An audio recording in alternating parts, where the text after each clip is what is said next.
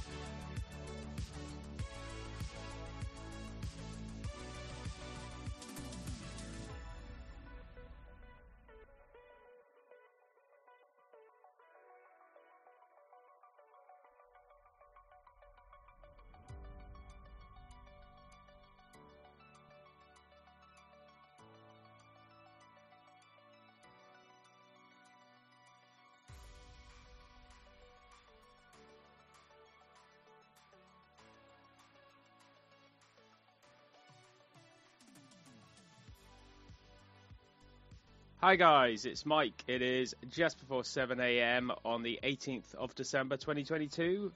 I know it's been a couple of weeks since the last one. A lot has changed since the last one, which I'll go through a little bit later on. For now, we'll do the normal basic standard plan of the podcast. So we'll start with what I've been watching.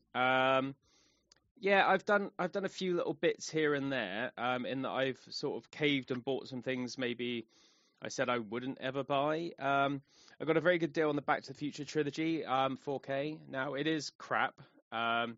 It's not a DNR disaster, it's not Terminator 2 or anything, but it isn't right. It could be a lot better, I think is the way to say that.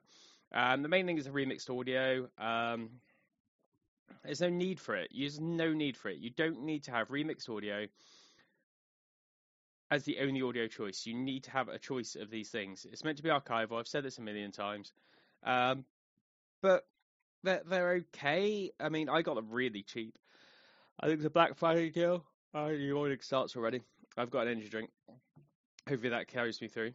So yeah, I watched all three of them, pretty much back to back near enough. And yeah, they're not disasters. I'd seen the screenshots, I've seen bits in motion, and they were okay, but they weren't great. They could have been great. They could have been these lovely archival releases, like I say, but they're not. All it means is Universal could potentially do another release further down the line, which I could see happening, to be honest. So that remains to be seen. I haven't dipped into any of the extra bits and bobs because it's pretty much the same stuff that was always been on the Blu-rays and DVDs. I mean, I own the Blu-rays because I got them again really, really cheap. I don't know what I paid for this set. I think it was under £15 for the 3, which I thought was really good deal, and definitely worth doing. I think I got a voucher for eBay. There was a voucher that coincided with something else, for someone else sent them cheap in a Black Friday deal or something. I can't remember, to be honest. But I thought it was worth a shout just to, I don't know, I wanted to own a better version of it. The only versions I've got of 2 and 3 that I would watch are the HDTV rips, and they are blocky and horrible, and the old, the worst of the MPEG-2 compression you've ever seen that was on American HDTV. I had the DCP of the original Back to the Future, the full file and the recoded file, and all these other bits and bobs. I've always got them on Laserdisc. I've got the DVDs. I think I've got the misframed original DVDs somewhere. Oh my god, yawning again. It's the yawning podcast, that's what it is. Yeah, the original misframed DVDs are somewhere, I think, in the trilogy set, and I've got the Blu-ray set again because I think I got it for absolutely nothing. When I shut my Blockbuster down, most of the stuff, we found the 90% off code on the system, so we put everything through at 90% off, so I think I paid like £1 for the trilogy box set. I wanted a goodish way of watching it. I want a good way of watching the second and the third more than anything. And they say they're not disasters, but they are not right. They don't look like they should look. They could look a lot better. Talking of pointless remix audio, I got two movies in my local HMV. It was a 2 for 25 deal, I think. Or was it 2 for 20? It was one of the two. I got Joe Carnahan's Smoking Aces, a film that didn't do as well at box office as it's probably deserved, which is really annoying because it did deserve to do a lot better than it did. I think the trailers were selling it as this out and out like stupid action film, and it is, but it isn't. You know, when it gets to the end and it all amps up, when they get into the hotel, it goes nuts. But it's not that film. It's really disjointed and mad, and that's why he got the A-Team, because he could juggle all that, and I like the A-Team. It's not a perfect movie, it's not a great movie, but it's a fun movie, and that's all I wanted from it. But again, remixed audio, no need for it. The film came out in 2006, so there's no need for having on that. It's not egregious, it's not terrible, but it was a really good sound mix anyway. I've got the Blu-ray somewhere, which I'll probably end up giving to my brother. But I still like that movie, and I still go to bat for it. I think it's great. I finished my Star Trek trilogy and watched Star Trek Beyond. I think it is probably still my favourite of the three. I don't really know for sure. I haven't done my ranking of the others ones yet. I never rewatched them all. That was the point. Rewatch them all so I could go back and do the rankings and everything. I don't know. I like it a lot. I like it more than Into Darkness, obviously. But though Into Darkness does win me over the IMAX scenes, which is pretty fun. But it's a fun little ride. It's silly. It's just fun. I watched Fallen, which I've always called The Fallen, but it's just Fallen, which is the Denzel Washington film director. Was it Gregory Holbert who directed it? Yeah, Holbert who directed it. A serial killer movie that basically sold DVD. I remember it being a big DVD thing in the Snapper case. It was like a big early DVD that everyone really picked up because it was like beginning of the format, there's nothing else to watch. It came out in 98, which is when DVD was starting to pick up. So it's obviously the big thing. I think I rented it on DVD the first time I saw it. I didn't see it in the cinema, which is rare for me in a serial killer movie, but I didn't see it in the cinema. Rented it on DVD and quite liked it, but I don't think I've seen it since then. I don't think I've seen it in HD, and I don't think I've seen it in a very long time, but it's okay. It doesn't really go anywhere or do anything. It feels like it's a couple of cuts away from like a really effective serial killer movie, and it doesn't really work. I watched that streaming on Prime or Netflix, one of the two. I think it's Prime, because it was set on my list on Prime for ages, and I thought I'll watch that, and they took it off. As you know, this podcast is about is buy stuff so you can't get it taken away. But it's a film I didn't want to buy unless it was like in a really good deal or really cheap on a charity shop or something. Because I remember thinking it was okay, and I still think it's okay. But it didn't really sort of light me on fire. It's got some good performances in it. It's got some good bits here and there. But it was when Denzel Washington was in everything, and I don't say the quality suffered because he was still a good actor, but it didn't really go anywhere. It's fine. It's something I will pick up eventually because I do like a good serial killer movie, and it's worth watching. Maybe there's some deleted scenes or something else on the Blu-ray that I could have a look at and see if, I can see where they're trying to go with this film. The other film I got in my 2 for whatever it was in HMV was National Lampoon's Animal House. Again, stupid remixed audio. It should be a mono soundtrack. It's got DTSSX, but it's actually, for Universal, a decent-looking disc. The Blues Brothers should have looked like this, really. It doesn't. It looks like crap. Even worse, it sounds like crap. But the picture quality is fantastic.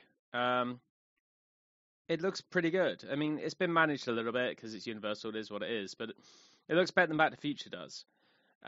It's still a funny movie. It's less egregious than something like Revenge of the Nerds with the sex caper comedy stuff. It's still fun. I still think John Landis is a murderer because he is, but I think it's good to watch. I think it hasn't dated that badly, and it still holds up for the most part. Haven't looked at any extras on it. I'm pretty sure they're all the same as from all the previous releases. Universal doesn't tend to go the bat for new bits and bobs. Then I got into a little thing of, and it only lasted like 2 days because I was still working at this point. Where I wanted to watch, because it was really snowy in the UK and frosty and horrible and freezing cold. I didn't want to watch Christmas movies. I wanted to watch snowy movies. So the first thing I watched was 30 Days a Night. I can remember watching 30 Days a Night in the cinema with my brother, coming out, walking home, and it was really thick fog, and then it started snowing. It was the freakiest thing in the world. You couldn't see, and you had the snow. And it was late at night, and it was amazing. It was somewhere around Halloween. I think it came out in like November. But it might have been a preview or something for Halloween. I can remember going to see it because it was a spooky season sort of thing.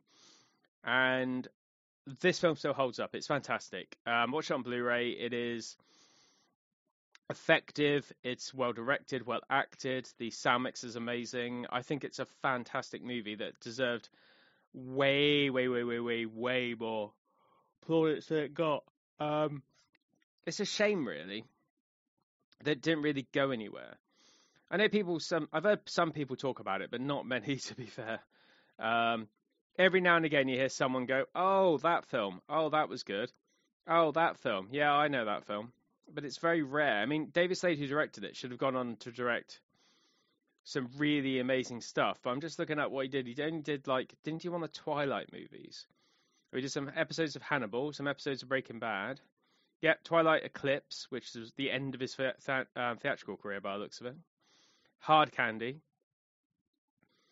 Lots of Muse videos, POD, Aphex Twin videos. We did Hard Candy, then straight into 30 Days a Night, and then literally did nothing else, which is kind of a shame. He's got a film kind of called Red Bird Lane. 8 strangers arrive at an isolated house, all for different reasons. So he's actually doing a TV movie. With Susan Sarandon and Crispin Glover, though. Hey, okay. Jamie Clayton, Danny Houston. All right, this might actually be quite good. When's this out? 2021. Oh. So it's already out then. Okay. And I can't find any details about... Oh, and a TV pilot. So it's got a massive cast, lots of stuff. Seems quite promising, and... Yeah, kind of goes nowhere. That's unfortunate. Yeah, David Slade is a good director, and he should have done more. And that's heartbreaking that he's literally gone nowhere. Because it's a really effective thriller. It's when Josh Hartnett started transitioning into actually being an actor. I like Mr. George in it, and Ben Foster is the best. Me and my brother had this thing about Ben Foster that we always said that you never see him and Giovanni Ribisi in the same place. And then I messaged him because I watched that horrible, what's that Marky Mark film? Begins with a C. It's not Collateral, it's Contraband. That is terrible. But also, there's a scene where they're both together. I'm like, nah, it's done with mirrors. CGI, mate. That can't be true. Ben Foster's amazing. There's that bit in Alpha Dog. I might watch Alpha Dog today. I'll find my Blu-ray of that. Where he walks into an entire party, kicks up some fuss, and then fights an entire party. It's amazing. From the guy who was like, I remember I tweeted Judd Apatow about this, and he replied. Because obviously he played someone with special needs in Freaks and Geeks. I don't remember if he had autism or Downs or whatever it was. And I said, was he always like that? Was Ben Foster always like that? He said, he's one of the loveliest guys you ever met, one of the hardest workers. And yes, he was always, method. He just went in and he did the job, and that was it. And he was like really good. And I just can't talk well enough about 30. If you listen to this podcast and haven't seen 30 Days a Night, watch it, because it's a legitimately fantastic vampire movie. And for this time of year, if you've got snowy, cold weather outside, it's the perfect one for it. Obviously, it's a comic book adaptation. I've got the graphic novel. The graphic novel is also great. Then I watched Everest, a film I saw in the cinema in 3D and loved. It's one of the first 4Ks I bought as well. I remember buying it, and it's got those cool, the nice shiny cases that Universal did for a little while. I still like this movie. I still think it's very good. I think it does a lot of things well. It's an effectively directed movie. I mean, oh my God. So this is the weirdest coincidence in the world. So literally, just looking at what the director did. I'm not going to try and pronounce his name. Baltazar Kormaka. I'm not going to try and pronounce his name. But I saw something just then when I loaded up IMDb of like what he directed. And I always said that I like Denzel Washington better, or I only really liked Denzel Washington when Tony Scott directed him. It's just a thing. I've got nothing against him as an actor or a person. It's just he was better in those things, and he was not as good with another director. It just didn't work as well. However, there are two movies. One's Safe House, which I really need to watch again, and one's Two Guns. And I thought, oh, he directed Two Guns. Oh, okay. That's a very Tony Scott light-like movie with Mark Wahlberg. That's a coincidence. And I realized he directed Contraband as well. So, yeah, he directed Contraband. Who's in it? Kate Beckinsale. Yeah. Caleb Landry Jones is in it. Okay. Yeah, that's a weird coincidence. And he also directed Beast, which is the thing I talked about on one of the first episodes of this podcast, which I actually quite like Beast. I think it's all right. But yeah, it's got an amazing all-star cast, Everest. It's one of these films I wish I'd seen in IMAX 3D. I bet it would have been mind-blowing. It's a gorgeous film to look at. It's well-directed. It's got a lot of tension. It tells a good story because obviously it's a true story. There's a review here that says, no good guys, no bad guys, just the facts as they're known. And it's kind of like that. I think they did, I was looking for the trivia as I was flicking through it. And yeah, there were some sort of changes from real life, but there has to be dramatic license. There has to be something here and there. It's got a gorgeous Atmos sound mix. It is really good. I mean, I lament all the time about the fact that no one does good sound mixes anymore, especially in these days of object-based, and maybe they could do more, and they don't. Well, this is a good object-based sound mix. It is really fantastic. It uses the heights well. It uses objects really well. Things whip around you. I'd love to have seen it in IMAX 12 channel mix. But yeah, it's really good. Then I had a little trip. So do I digress it? No, I'll tell them out of order. It'll be the last one to talk about because it leads into my sort of newsy thing before I get into the actual newsy news. I watched The Frighteners. I've long since said, it's been mentioned on other podcasts as well because I've written into them, that the last good thing Peter Jackson did was The Frighteners. I stand by this. Love Your Bones is pretty good. I don't like the Rings movies. The first one was pretty good. The rest I just don't like. It's just over-reliance on CGI and no heart and no soul. I don't get it. I'm no problem with other people liking them. They're hugely popular. It's just not for me. The Frighteners is a masterpiece. I never got the Laserdisc, which bummed me out. I still look at every now and again the Universal Signature Series Laserdisc and the normal Laserdisc. I will get them eventually. I got the DVD, the original DVD, and I fell in love with it there, or I rented it on VHS, one of the two. I went in VHS first. So I rented it on VHS. I couldn't see it in the cinema because my cinema didn't get it.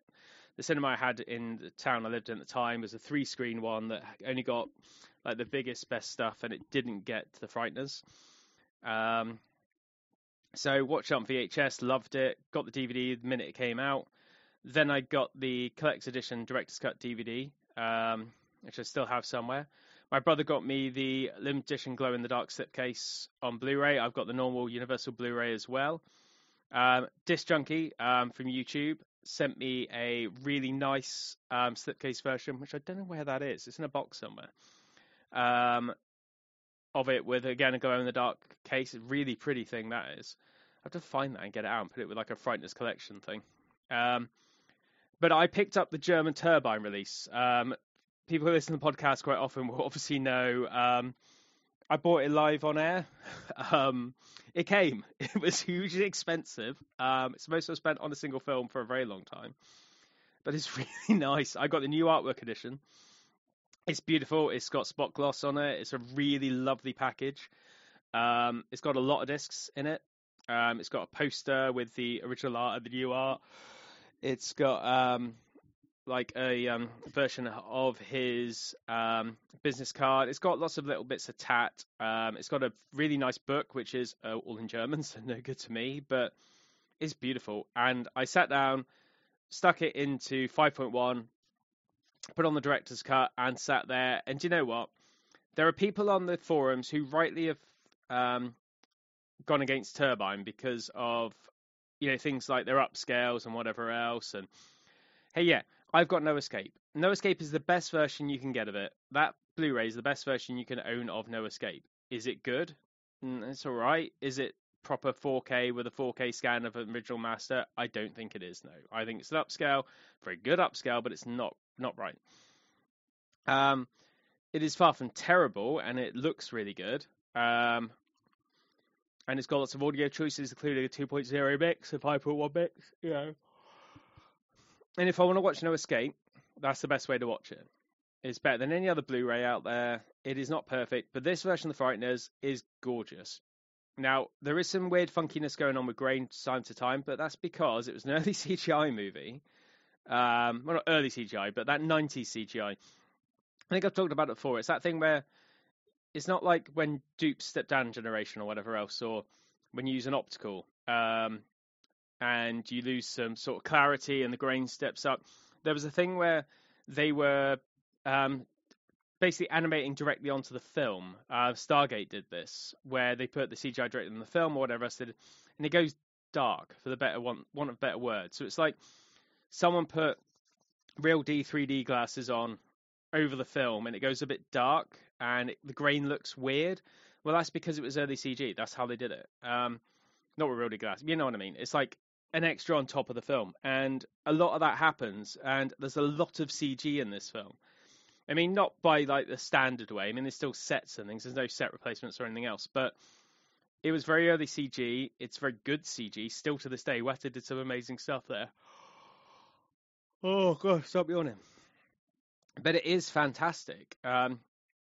It looks good. It's not an upscale. It's not covered in DNR like all Peter Jackson things are. That's why I was worried about this. You look at Let It Be or anything else he's done, and they're crap. This is miles better than the Ring stuff looks. This is miles better than Let It Be. This is miles better than anything else. This looks like The Frighteners. It looks good. It sounds good. I want to watch the theatrical cut again because I think I watched the theatrical cut so much when it came out that I've seen the director's cut quite a bit and prefer the director's cut, but I haven't seen it enough. And there were actually bits that I watching and again, oh, I don't remember this bit. And then halfway through it, I go, oh, no, I do remember that bit because I haven't seen it as much. But it is still excellent. I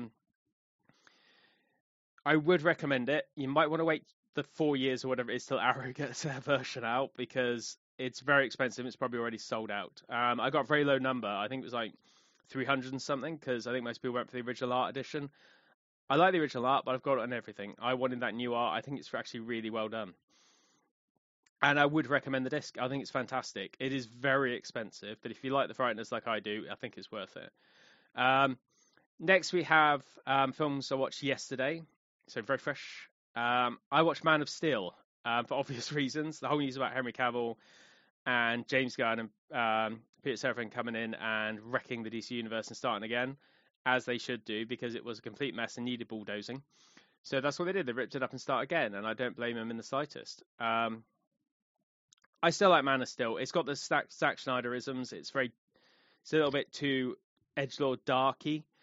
You know, it's like, ooh, aren't we edgy and dark? And ooh, no, it's Superman. I mean, come on. It's got some good moments. It's great. I love it. I love Cavill as Superman. Russell Crowe's really good in it. I think it's definitely held up well. It's got a good sound mix. The 4K looks great. I'm sure they could actually do a newer master of it with Dolby Vision to keep the cheap seats happy and things like that, but I don't think it's needed. I just think it's fantastic. It's not perfect at all, but it's worth watching, and I'm going to miss Henry as Superman. But what they should have done is they should have done Man of Steel, Batman, Affleck Batman, Man of Steel 2, Batman v Superman, then Justice League. That's what they should have done. They shouldn't have just gone straight to Batman v Superman and Justice League. Should have got a proper sequel for Superman, and we should have got a proper introduction of Batman, and then they could have done it. They just rushed it, and it fell apart. It should have done it like that. Oh, stop yawning. It's a shame, but it is. It still holds up. It's still good. It's not great. It's not Superman, the movie. It's not Superman 2 even. It's still the best we've got in a long time. I still like Returns. That's far from perfect, but I like Returns. Next we have the worst looking film I've ever streamed on a streaming service for an HD modern movie. It's a film from 2003. Now, it could be for two reasons. I watched Welcome to the Jungle. That's a confusing statement because there's lots of films called Welcome to the Jungle. Also known as The Rundown. It was filmed as Welcome to the Jungle, and that's why there's a line in it, Welcome to the Jungle. And then it's released as The Rundown most places, including the US, and Welcome to the Jungle in the UK. It is cut in the UK for violence because they wanted to get it out for a 12 rating, and the BBFC said, nope, not getting a 12 on that. So they put it out at a lower rating with cuts. Now, I'm wondering if it looks like crap. As I watch it on Netflix, I don't actually own it. It was very hard to come by. It was released very sparsely on Blu-ray, and then I think it's been deleted because I can't seem to find it anywhere last time I looked. It was a while since I looked. But I saw it come back onto Netflix, and I thought, do you know what? I fancy watching that. I'll watch it. I remember when The Rock had promised and wasn't Black Adam and, up his own arse. And I'm pretty sure it's the cut version, judging by some of the cuts made it, mostly in the bar fight. And I think that's the reason it looks so bad. It looks so bad because it's, a crappy edited version. It looks so terrible. It looks like a bad DVD. And I kept down to check to see if it's HD or if it's like something that's downloading on the laptop and, killing my bandwidth. But no, it was running full bitrate HD. It's like, okay, that looks crap. It still holds up. It's fun. I think Peter Berg is massively hit and miss as a director. I think this is like his calling card to say, hey, look, I'm not just an actor. I can do really cool action films. And off and on, he's done really cool action films. I think people really like Very Bad Things. I thought it wasn't that good. It's not bad. It just doesn't really hit me in the way I thought it would. Friday Night Lights I never saw. The Kingdom I like. I've talked about that. Hancock's terrible. Maybe in the original version it would have been good, but I don't like Hancock at all. Battleship's god awful. Lone Survivor I never saw because from the director of Battleship, and I forgot who Peter Berg was. Something. Deepwater Horizon I love. I think that's fantastic. Absolutely fantastic movie.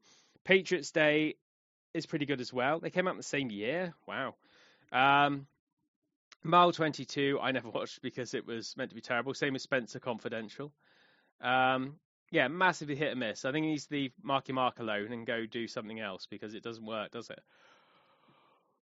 Talking of director / star combos, I watched the Tom Cruise, Chris McQuarrie, Jack Reacher. Now, I saw this in cinema, loved it. I know everyone at the time was crying because Tom Cruise isn't 6'8". I didn't think it mattered then. I don't think it matters now. I like the TV show. I think what's his name? Josh Hutcherson is fantastic as Reacher. Mainly because he is a brick shit house and could destroy you just by looking at you. That's great. Fine with that. However,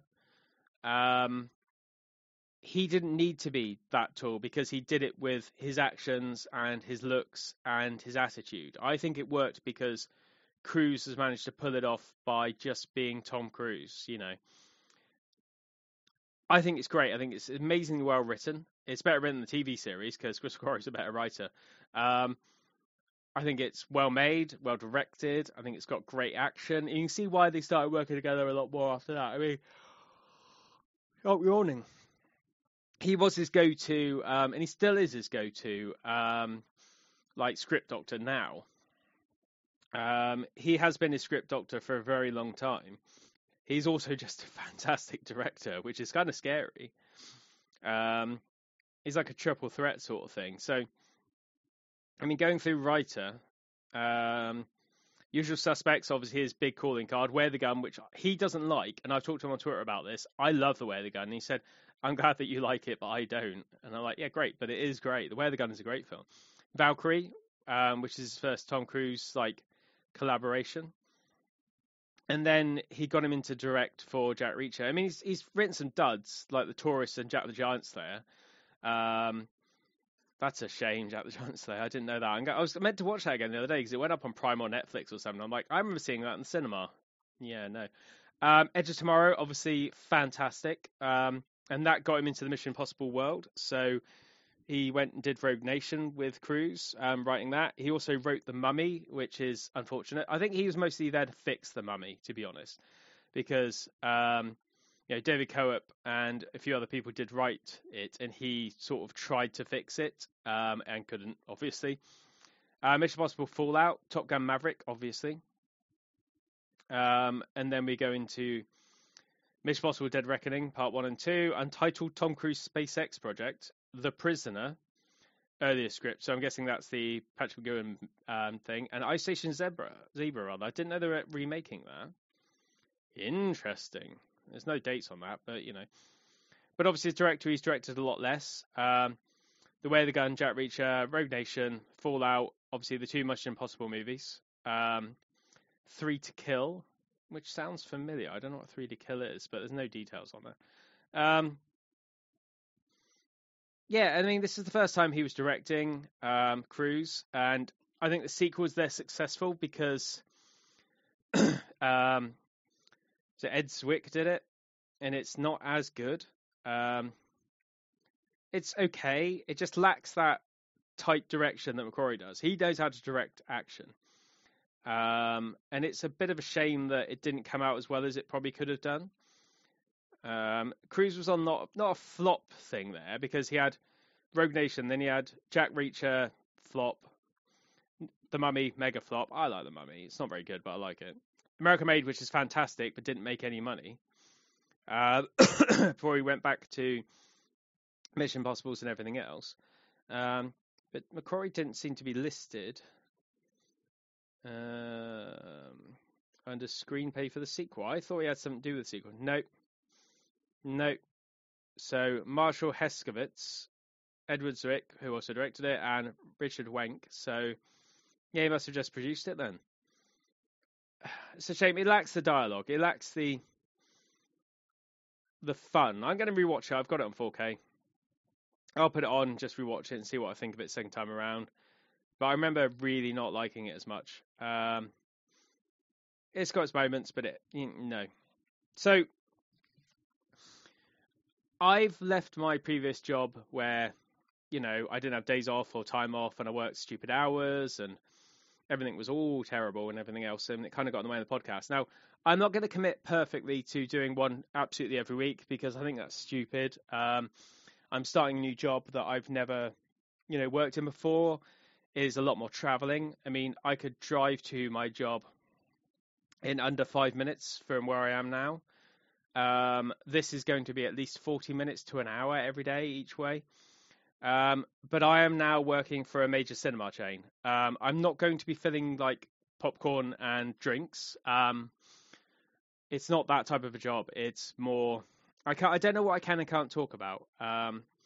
Obviously there are going to be rules and things around copyrights and things like this that I can and can't talk about and things. And, I'm not going to be filling you in necessarily on all the details of every DCP ever. And, oh yeah, this was done at this and this. I might be able to talk about a bit here and there. I'm not going into too much detail now because I haven't really started yet. I start in the new year. I've left this job now. And I really, really want to get into some details on it, but I just don't want to blow it yet, because it's kind of the dream job sort of thing. Working with that side of it. Like I say, it's not taking tickets and stuff like that. I'll have to do that for a little bit, because that's why the training involves. You've got to know every single part of the job. But it's only during the training period. I will be doing a lot more than that, and I will potentially know a lot more than that and have access to things and whatever else. Maybe see films early. I don't know what I can talk about and can't talk about again.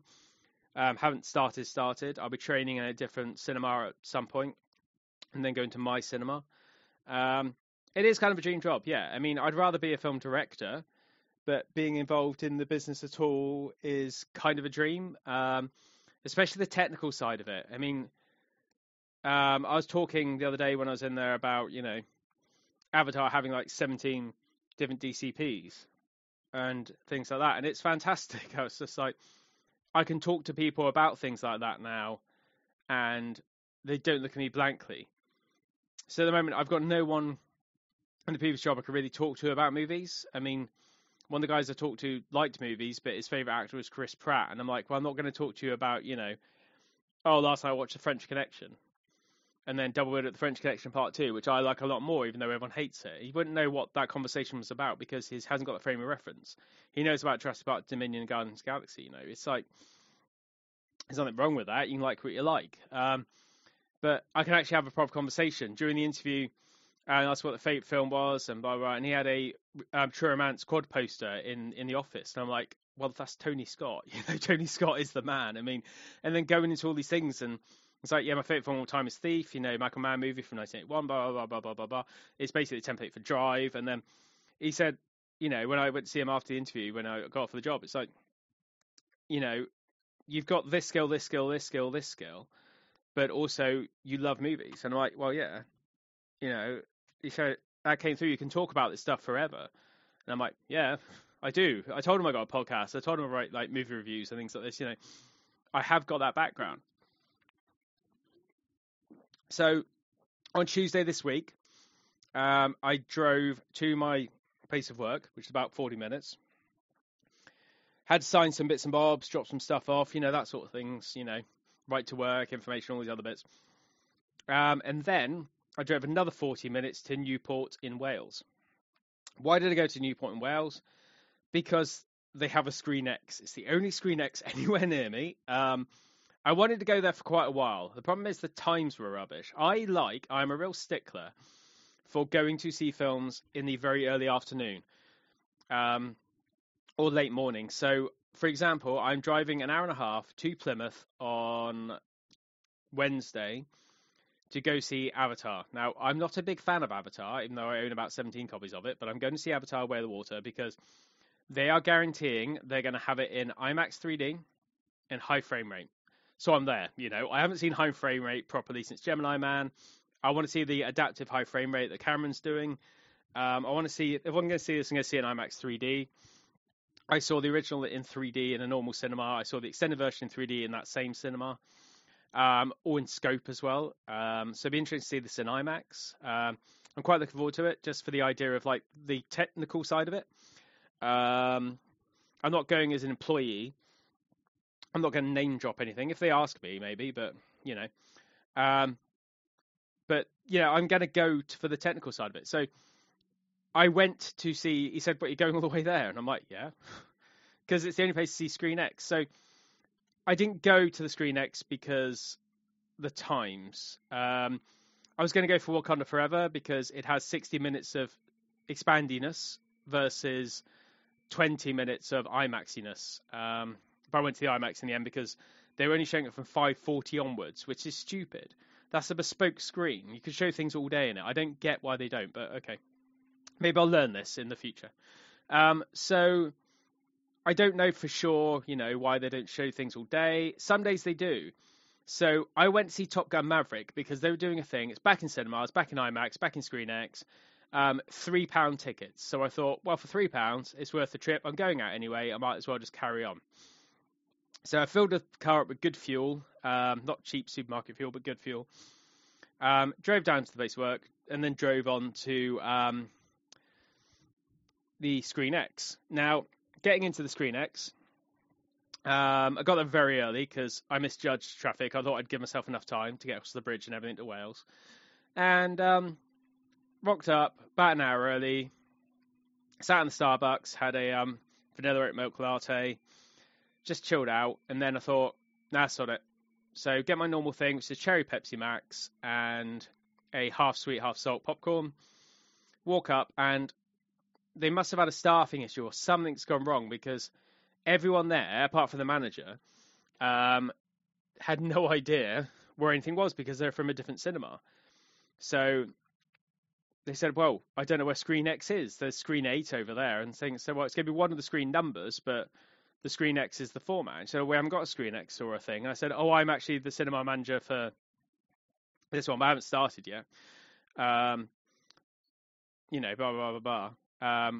And they said, oh, here it is over there. And found it. And I walked in and I was blown away. For anyone who hasn't seen Screen X or know what it is, basically the sides of the auditorium are an actual screen. So they look like really light grey, the same sort of fuzzy carpet, I call it, that goes on the walls in a normal screen, that acoustic dampening or whatever else, and light trapping. They are grey and flat, not bubbly, like a screen almost. They're not a screen, they're still fabric. And I think there's 6 projectors each side, if not more, pointed at the opposite wall. And during some scenes, the walls light up, so the scene extends. And I was wary about this, mainly because it's a brand new, silly, weird, fun little thing. But also because it's, does it work? Is it better? Is it worse? What's going on? I don't understand if it's good. Is it bad? What is it? So I thought, do you know what?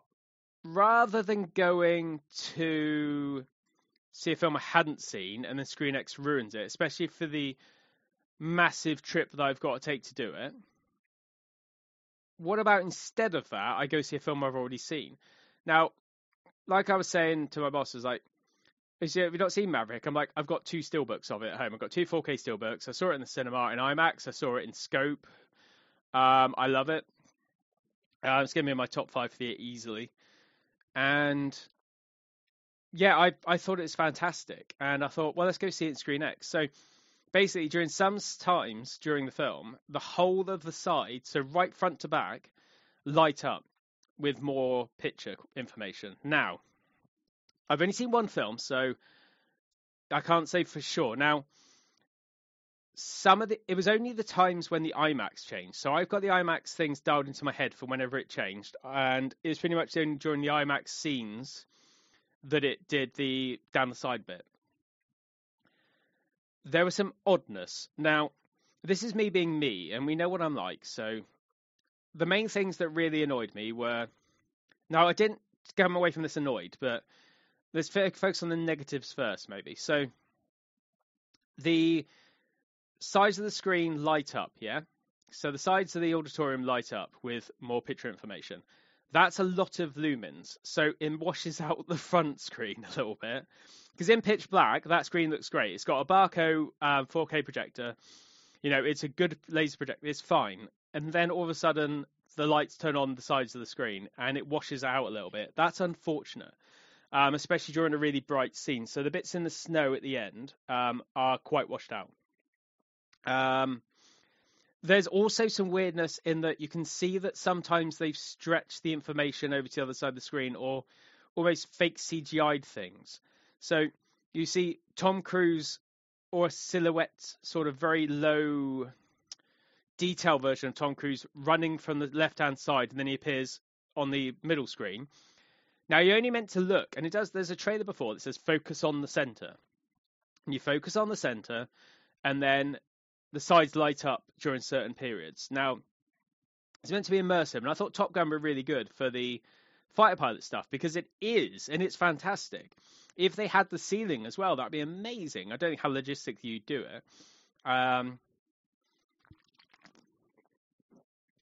But it streaks down the side, and you think, you're in the cockpit. It's really impressive. It's like all those little simulation rides you used to see back in the day that like a little people carrier on stilts that would move, and it was like VR or whatever else. It's really fun. The film still holds up, obviously. I won't talk about quality of the film. I love that film. It's great. But it was really amazing to see certain bits. And then I started noticing that the frame rate wasn't quite right. Now, I don't know whether it's because I thought about this quite a bit while I was sitting there, because I've seen the film so I could think about these things and notice these things and turn my head more and like play more. I don't know if it's because it's motion sickness. If you're in this tunnel of 24 frames per second, does it make you motion sick, especially on a film like that when you're flying in a thing, if it's all running at that same speed because your eyes are catching this stuff? I think it could be that. I don't know whether it felt like it was either every other frame, so like 12 frames per second, and it felt jittery like every other frame, or whether it was just a lower frame rate. And it could be because of that motion sickness thing, is what I've landed on. Can't find any details about the sound formats they use, whether it's proprietary, whether it's just PCM 5.1 or whatever it is. It sounded fine, but there were certain times where I was just like, "Oh, that's weird." Or there was a brilliant moment. I can't remember what it was, but it was. I think it was during one of the briefing scenes that cuts back to fighter scenes, which were in IMAX, so it's in big and here. And there's a bit where you see like a console, and the console's all lit up, apart from the bit on the right-hand wall, which was basically like a still image. And it worked. It was fine. It didn't matter. But there are some times that are brilliant, which I've got to... Oh, I meant to check that night, but I got home so late, I forgot. I was trying to get bits locked in my head. And there's a couple of bits I have got locked in my head, like when Miles Teller and Tom Cruise are looking at the F-14 and they're on this ridge, the snowy ridge, and looking down on the airfield. Well, I'm thinking, how far do their bodies go off and where do they fit and whatever else? And trying to get that locked in my head visually. I try and do this with films sometimes, like the grain here, and then see what's like at home or the way the lighting is. Or there was that bit, which I need to check on the 4K. And there was I could actually do it now, actually. I've got a digital copy on here. I could load it up while I'm talking. Do I still have it downloaded on here? Yes, I do. If I mute it as well, so the sound doesn't come through. So I was trying to think of like, you know, what was going on with this scene. And I was going to try and double check to see, you know, whether they just stretched the image or whether they've done something else. Whoa. Oh, they didn't come through. That was a bit of Harold Faltermeyer there. Let's have a look, see if we can find that scene. Note before that. Just to see, you know, how they did it, because it's really strange to see some of these bits happening. And there's another bit where they're in the briefing room, and I can't remember her name. God, what's her name? The female pilot. I can't remember her call sign. Well, she was talking off screen, and she was actually in the left-hand wall, and you could actually physically see her talking.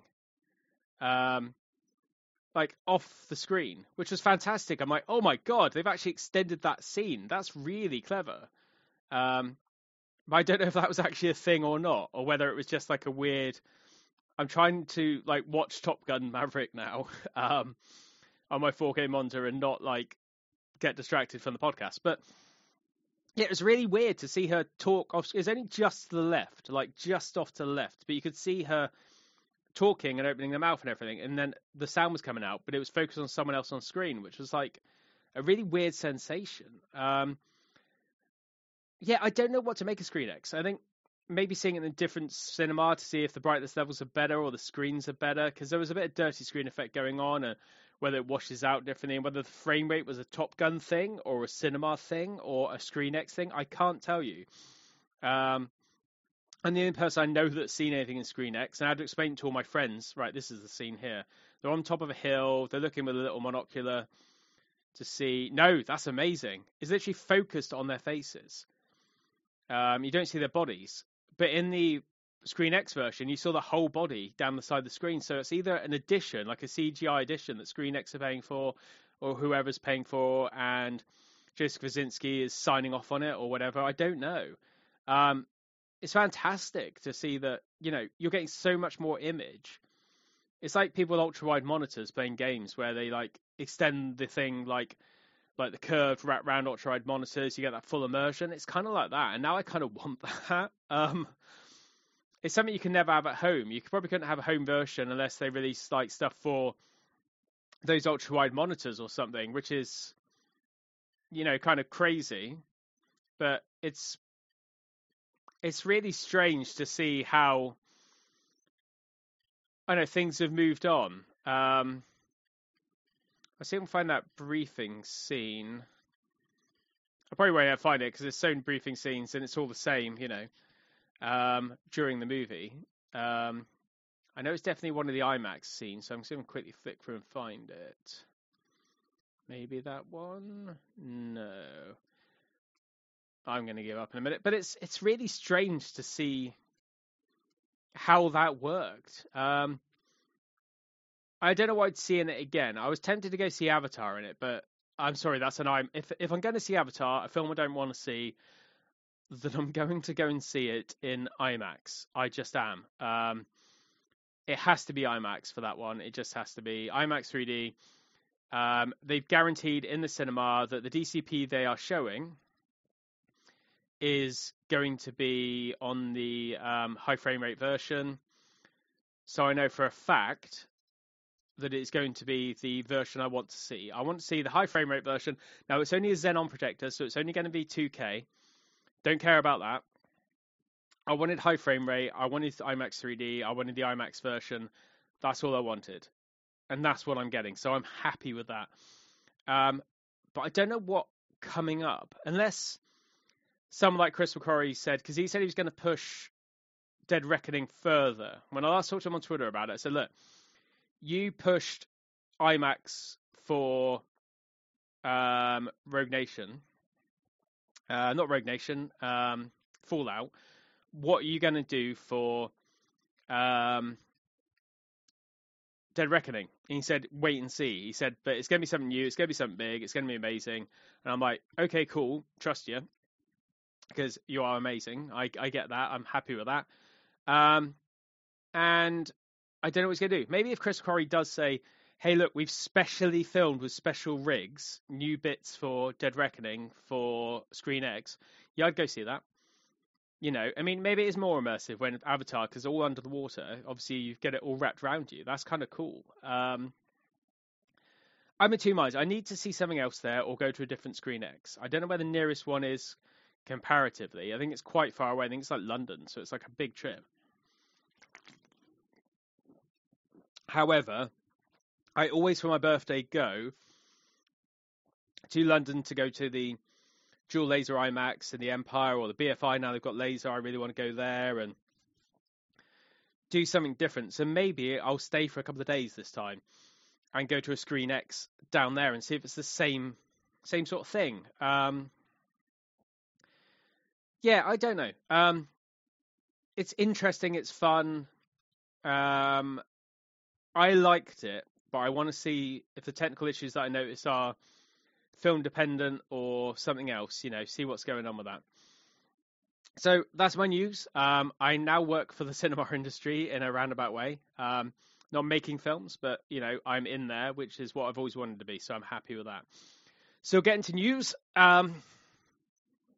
Criterion have announced their March releases. Again, there is nothing for me here. David Lynch is in Inland Empire, which is okay. It's not my type of film. I'm not a big David Lynch fan anymore. I used to be, like his earlier stuff, his 80s stuff, some of the 90s especially, but kind of drifted away from me. Last Hurrah for Chivalry. I like this film. I love John Woo. I'm not desperate to own a Criterion release in most times because I don't really like their quality control, but if I was going to buy one, it probably would be that. Mildred Pierce is good, but nothing I'm going to jump on straight away. And The Chilly Scenes of Winter, which is a film I've actually never heard of. The 4K restoration, and I'm sure it's the one thing that, people will jump on me saying, oh, it's the best film ever. It's just not what I've heard of. We have double news. We have MVD Rewind Collection are doing a 4K and doing Wes Craven's Swamp Thing, which is great. I own the 88 Films release of this, which is the uncut international version and the, I think, theatrical version as well. I love Wes Craven. I love Swamp Thing. I haven't seen it in a very long time. I need to watch that Blu-ray, actually. I bought it ages ago and, haven't actually watched it. So that's on my list over the next couple of days before I start this new job to get through some of these unwatched movies. So in theory, I will probably pick this up before I watch the 88 Films thing, which is what I normally do. It's great. It's cheesy. Yeah, it's very cheap, but it's still a DC film. It should be released and it should look good. And then Lightyear Entertainment are doing a 4K of Return of Swamp Thing. So they've obviously worked together. Now, very much less successful. It's got a ton of extras, though, which is great. I think I also have Return of Swamp Thing on Blu-ray. I can't remember if I do or I don't now that I'm thinking about it. Let's have a look and see.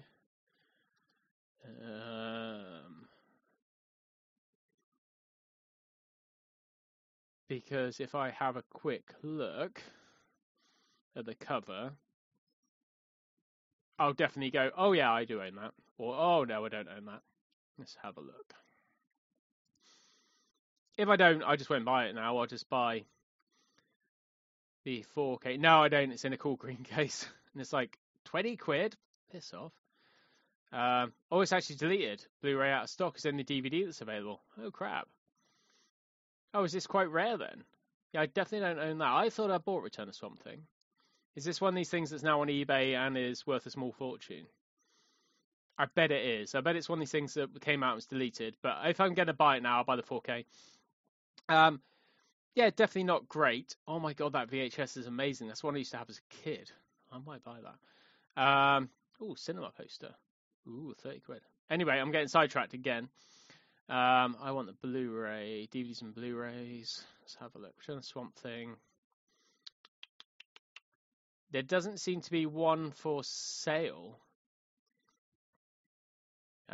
which is kind of crazy. I know MVD did Return of Swamp Thing, which is where they're doing the sequel now, the original now, and not the sequel. There's not a single one on eBay. That's crazy. Oh my god. So is this like super rare now and I've just not noticed it? If I change it to sold items and sort by highest price. £34. There we go. One single copy. So this must be rare as anything. I wish I bought it now. It was ever rare at one point. I never thought to buy it because I had no need for Return of Swamp Thing over Swamp Thing. Well, I never. Okay, well, I've learned something there. Yeah, I will buy them both because why not? Lightyear Entertainment, I know nothing about. But I'll definitely pick it up because it's better to get them both. And I'm getting both in 4K. At least you've got the set then, haven't you? And I think it makes more sense to have both of them rather than one or the other. Arrow Video have announced their March releases. Again, no copy of Desperado. I mean, look, if they're going to start, I don't want to go on a too big a rant, but if they're going to start like putting postcards in and promising these things, maybe don't do it stupid early, because otherwise all you're going to do is end up like missing out on all this stuff because you just someone else get the license maybe, or Sony won't license to you anymore, or Sony release their own 4K or whatever else. I mean, it's stupid. I don't know why they keep doing this. I mean, they've started to put things out, like Wolf of Wall Street. That was ages ago, and finally it came out. So, I mean, that's great, but for some reason they just, I don't know why. I don't know why they never got around to it. I don't know why. There's obviously reasons behind all this stuff. But yeah, so no Desperado again. We've got Boyhood for Richard Linklater. It's fine. I'm not desperate to own it. It's got worse extras than the Criterion release. It's fine. If it was in the deal with the 4K, I'd pick it up. Black Sunday, which is a great little John Frankenheimer movie. Shame it's only a 2K release. If it was a 4K release, I'd be more into it. I do like the art on it, though. It's really good cover. Original Restored Lossless Mono for the first time on Blu-ray. That's the reason I'd buy it. It's got a 2.0 and a 5.1 track as well. See, this is how you do it, Universal. They've got everything on there. It's not a ton of extras. It's kind of a shame. But I think I'd pick it up just because I like the cover and I like the original mono. Got 4 Film Noir Classics Collection Volume 2. It's got Spencer written all over it. Which has... What is in this release? I have to open a separate page now because it's not coming up. The Suspect, Sleeping City, Thunder on the Hill, 6 Bridges to Cross. Not for me. Definitely a Spencer vibe, though, I think. The House That Screamed, Spain's first major horror film production. Never heard of that. It's definitely an Arrow sort of release, though, isn't it? And Knockabout, which is a Sammo Hung movie. I'm pretty sure I've seen that, and I remember it being fun. I don't remember a lot about it, to be fair. It's got 2 cuts of the movie, which is great. But yeah, it's a pretty... I thought they'd go into the new year like hard. I know people complaining recently about the fact that they only seem to be releasing like these, either really, really, really obscure things, or they've mostly been complaining about the fact that they're releasing these really, really big, like, blockbuster movies, like Robin Hood and stuff, but I want that from them. I want the preservation of these big blockbusters. I want the best version of RoboCop I can get in 4K, that's what I want. Now, a lot more up my street, as tends to be the way at the moment, is Vivision imprint releases for March. I'm going more to them at the moment. I haven't bought many of their things because it's very expensive to do. But yeah, I really like some of their things. So we've got Little Buddha from Bernardo Bertolucci. I don't remember a lot about it. It's been a long, long, long time since they came. I remember it being the big thing at the time. With Keanu Reeves, isn't it? Bridget Fonda, Chris Isaac. Yeah, I remember it being like a big controversial thing almost, Little Buddha, and I can't remember why. Probably because it's about religion and stuff, but it's got a 4K scan for the original negative, original commentary from filmmaker and film historian Jim Hempnell, interview with cinematographer Vittorio Totaro, who is, an idiot who, Universum. So it's still got the 2.1-to-1, like,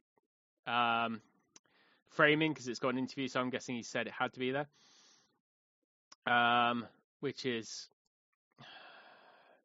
Yeah, no. The House of the Spirits, which was a film I can remember being at video rental shops for years and years and years and years and years and years and years. Like, it was everywhere. I'm not in a hurry to watch it. There was a German release that came out years ago with like really cool cover art, I seem to remember. I'm not desperate to see House of the Spirits. I mean, I think I watched it on VHS when it first came out. It's one of those things that was around all the time. Much better and much more up my sort of thing is the second Clive Owen, Mike Hodges thing, which is I'll Sleep When I'm Dead, which is very good, little thriller. Was it Jonathan Rhys-Meyers? Yeah, Clive Owen, Malcolm McDowell, Charlotte Rampling. I think it's great little film, that. If you like things like Get Carter and Croupier and stuff, that's definitely worth picking up. The highlight of their lineup for me, though, has to be Jacob's Ladder. I'm hoping it's got a new master, but I don't think it has, because all it says is 1080p high definition presentation on Blu-ray, which means it's probably the same release, the same HD master that's been around for donkey's years, which is a real shame. I think it's a great film. This is more special features TBC, which is great, because I'm hoping they actually add something to this, because there's nothing there at the moment. Well, nothing new or interesting. It's got commentary, a featurette, extra scenes. It's got PCM 2.0, which is great. Again, original audio, yes please. Nice slipcase, nice artwork. I mean, that's fine. Happy with that. and a film I haven't seen called Georgia with Jennifer Jason Leigh. From the director of Straight Time. I've seen Straight Time. Underrated independent 90s film. Third performance, Jennifer Jason Leigh and Mare Winningham, rather. Received a Best Supporting Oscar role nomination. I didn't realise that. Ted Levine's in it as well. I like Ted Levine. And last one is Return to Paradise with Vince Vaughn and Hesh. It's something I saw on DVD at the time. Is it late 90s? Yeah, 98. I don't remember much about it. It's nothing I'm going to jump on necessarily. I don't even know who directed that. Let's have a look.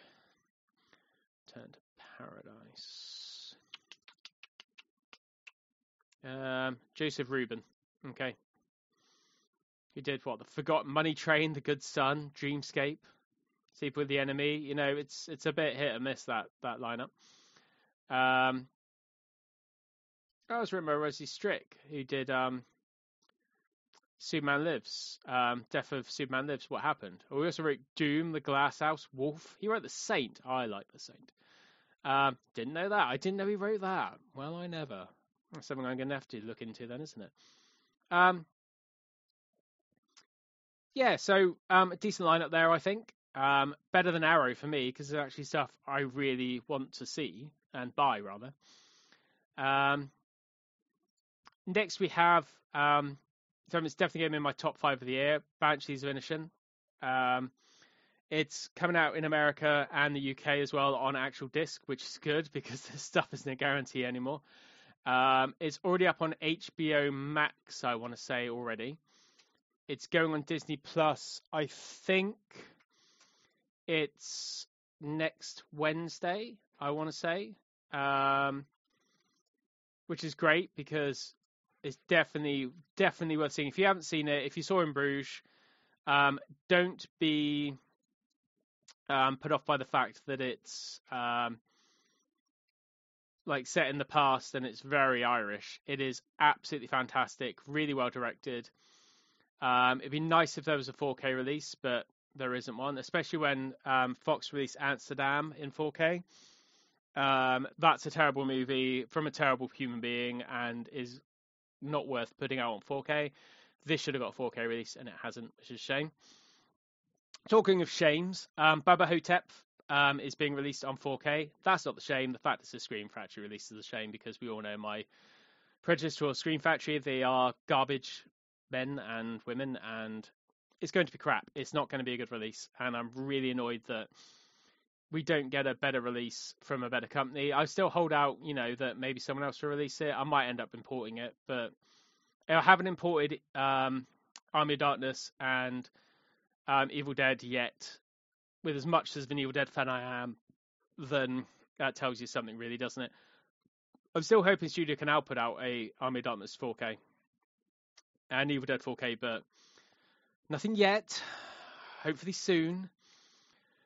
We have more details of Second Sight's release of Martin, the George Romero movie. So there's a 4K release and a Blu-ray release. The limited edition has like a big book and a big box like they normally do. I've got the Arrow DVD somewhere, which is the last time I saw this and the last time I bought a version of this, because obviously it's been locked up behind that. I can't remember his name, but the guy who owns that and Dawn of the Dead has locked them up and charges a fortune for releasing them. So it has a new 4K restoration of the 35mm dupe negative, approved by director of photography Michael Gomrick. HDR, obviously.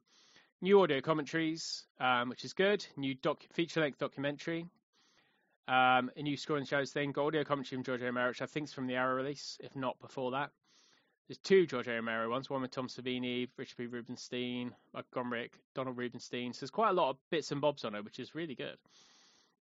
And some other bits and bobs. I will pick this up. I think I'll get the limited edition. I'm tempted, like I did with The Guest, to wait, and a few other ones, to wait for a normal version. It's only... Where's the 4K? Oh, where's the 4K? It's only £39. That's not bad. I thought it'd be like $59. I mean, I suppose it is only one version of the film, unlike Dawn of the Dead. I waited for the smaller version of Dawn of the Dead because it was hideously expensive. It was just too much money. And last but not least, one of my favourite movies is finally coming out on Blu-ray. Now, I first saw this movie, I'm pretty sure I saw it in the cinema. I want to say it's 1985. Yeah, 1985. I might have actually seen it on VHS then, because that would have been 5 then. And I'm pretty sure I didn't go to the cinema until 1986 to see Transformers the movie. So let's take that back. I'm pretty sure then I saw it. I might have seen it at the cinema Oh, no, I did. Right, so back in the day, as they do now, they show older movies. So they show these new DCPs of old movies, they show Batman Returns and Batman and whatever else, and Christmas movies and stuff.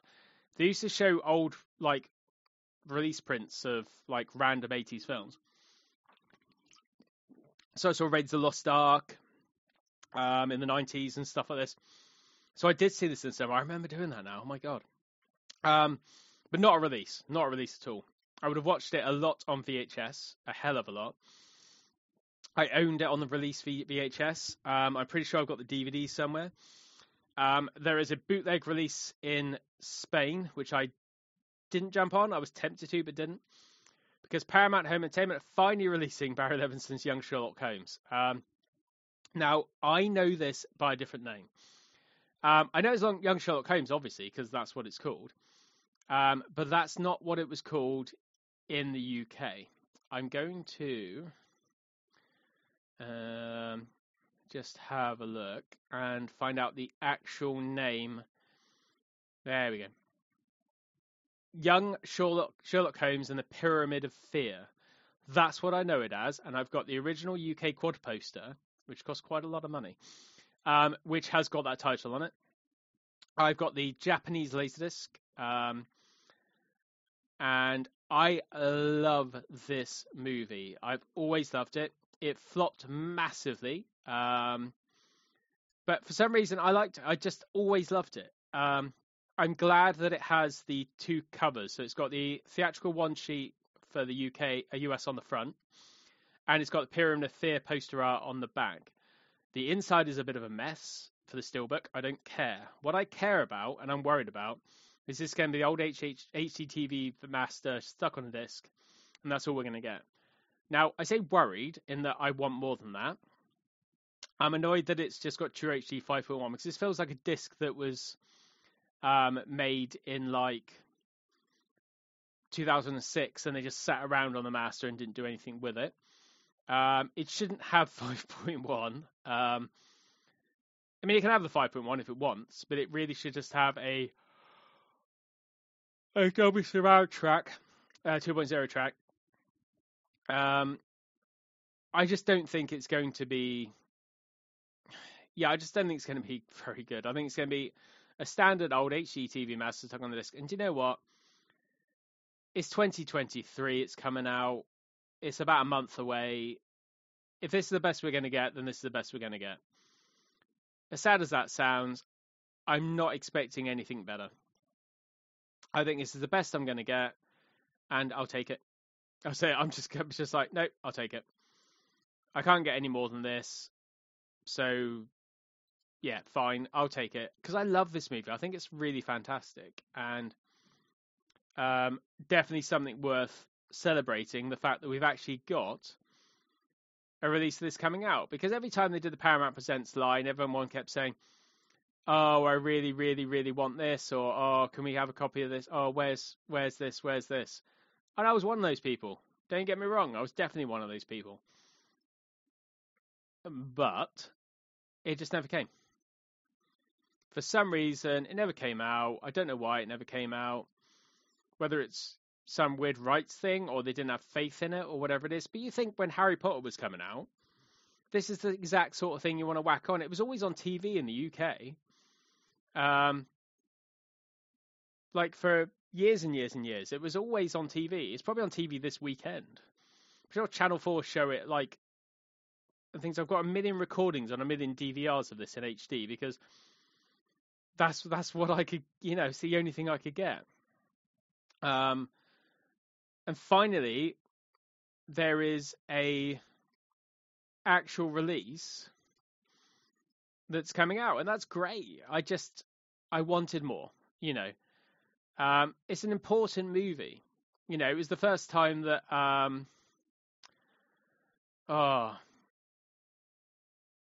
like ILM did like the first ever CG character ever, which is fantastic. And that's why it painted directly on the film using a laser, so it's actually on the film. This is fantastic. I need to get a frame and get it framed, that poster, and put it up, because it's legitimately one of my favorite movies. And it's not perfect. I mean, thing is, I am absolutely terrible with this. You can talk about the Basil Rathbone Sherlock Holmes, and even like Fraggle Rock Ampersand's Sherlock Holmes, which I quite like. I've always liked a Sherlock Holmes movie, but I think that if you go to like a real cinephile aficionado sort of place and talk about what the good ones are, the bad ones are, they'll probably go to things like that, or something rather highbrow, or maybe even like the 7% Solution, which is fine. No issue with that movie. However, and it's probably going to upset some people, my favorite of the Sherlock Holmes cinematic releases are Young Sherlock Holmes and Without a Clue. Without a Clue is a legitimately amazing movie. In that, like, if you haven't seen it, watch it. It's Ben Kingsley and Michael Caine. Michael Caine plays Sherlock Holmes, and Ben Kingsley plays Watson. And Watson is basically the genius, and Sherlock Holmes is an idiot actor he's hired to play Sherlock Holmes. It's fantastic, and it is really well made. But it's a sadly forgotten movie. I think there is it might be a Kino release. I'm just checking now. But I'm pretty sure it's region locked, and that's why I don't own it. There is a Kino release. Is that a French release? Oh, there's a few releases. Let's have a look at some of these. So there's Olive Films. Okay, and it is region locked. That's why I never bought it. There is that Spanish? Yeah, there's a Spanish release, so probably a bootleg of the Olive version, to be honest. Another Spanish release that is, again, probably a bootleg of the Olive. It's got English soundtrack. Doesn't say anything else details-wise. And there's another release which is from, is that Italy? France. There's a French release which also has English, also has English stuff and comes with a DVD as well. How much is that? 14. How much is that bootleg Spanish one? $9.99. Let's see how much this actually is. Ooh, I might just buy this right now. Should I just start buying things all the time on the streams? Do I buy it with a copy of The Eagle Has Landed as well for 21? No, I've got Eagle's Landed. Thank you very much. I don't like using Amazon Spain, but I know it's a bootleg, but who cares? I might buy that now, actually, because Without a Clue is great, and I don't own Without a Clue. I think I've got the DVD, but I haven't actually bought it in a very long time. Yeah, it's legitimately great. I mean, it's got Jeffrey Jones in it as the Strahd, who is fantastic. I mean, obviously Jeffrey Jones ended up being Jeffrey Jones, which we don't talk about anymore. But yeah, it's a weird thing that who I like, the things you end up liking are either defined by what you watched in childhood or the things that grabbed you or inspired you or whatever else. And I know a lot of people obviously think that, the more serious Sherlock Holmes or the more grown-up stuff are the best stuff, and I can go with that. I'd agree with that 100%. However, those are my two favourites. And I'm really happy that Young Sherlock Holmes is finally coming out, so I can actually,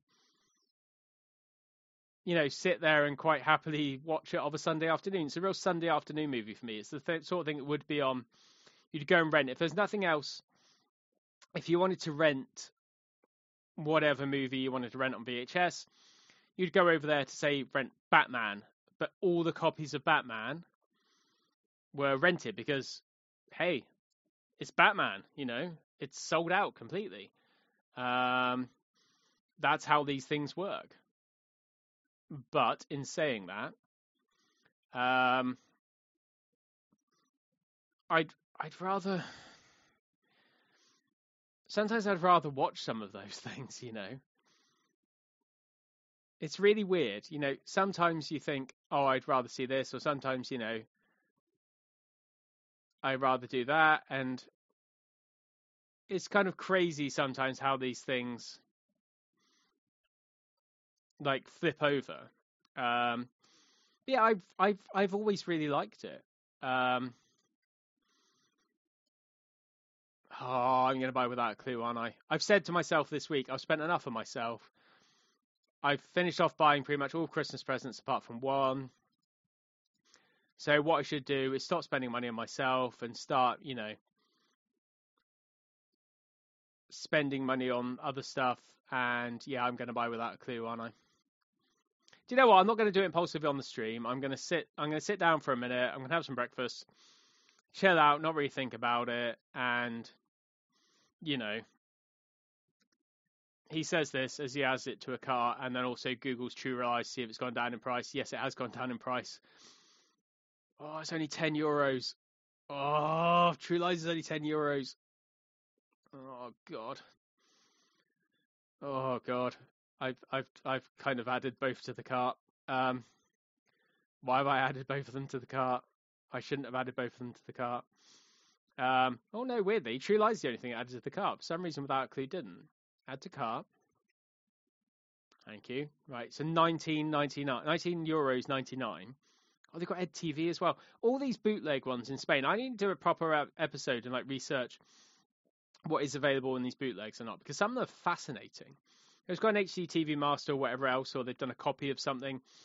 I know the version of The Shadow is absolute garbage because it was like an older master. Not that the shout/medium rare version that I've got is any good, but it's the better version of it. Yeah, it's really weird. I like the idea of these bootlegs because they're doing the good work. They're doing the work that no one else is doing, and you're actually getting these releases because no one else is putting them out. Fox isn't putting out True Lies.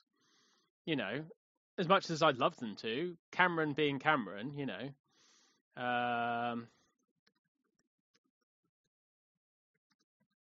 he isn't doing it, is he? So I'd wish that someone had been doing something new, and also wish that I had ink in my lovely A3 state-of-the-art printer, because I'd make up a cover for them or find a custom cover, because I'm just seeing if there is anything to replace it with. Yeah, I'm going off on a real tangent here, which is kind of my thing, kind of what I do.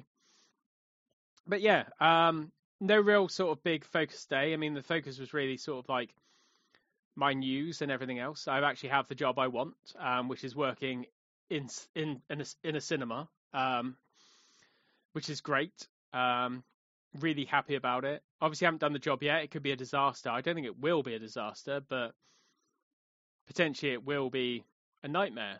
I don't think it will, though. I think it'll be absolutely fine.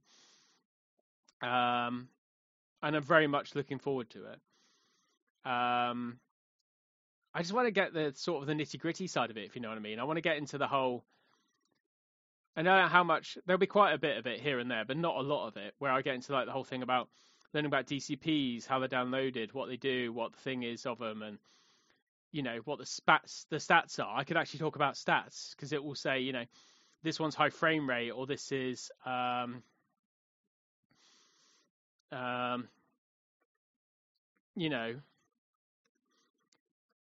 3D, or this is 4K, or whatever else, something like that. I can get into all these things, which is fascinating to me, and I love this stuff. So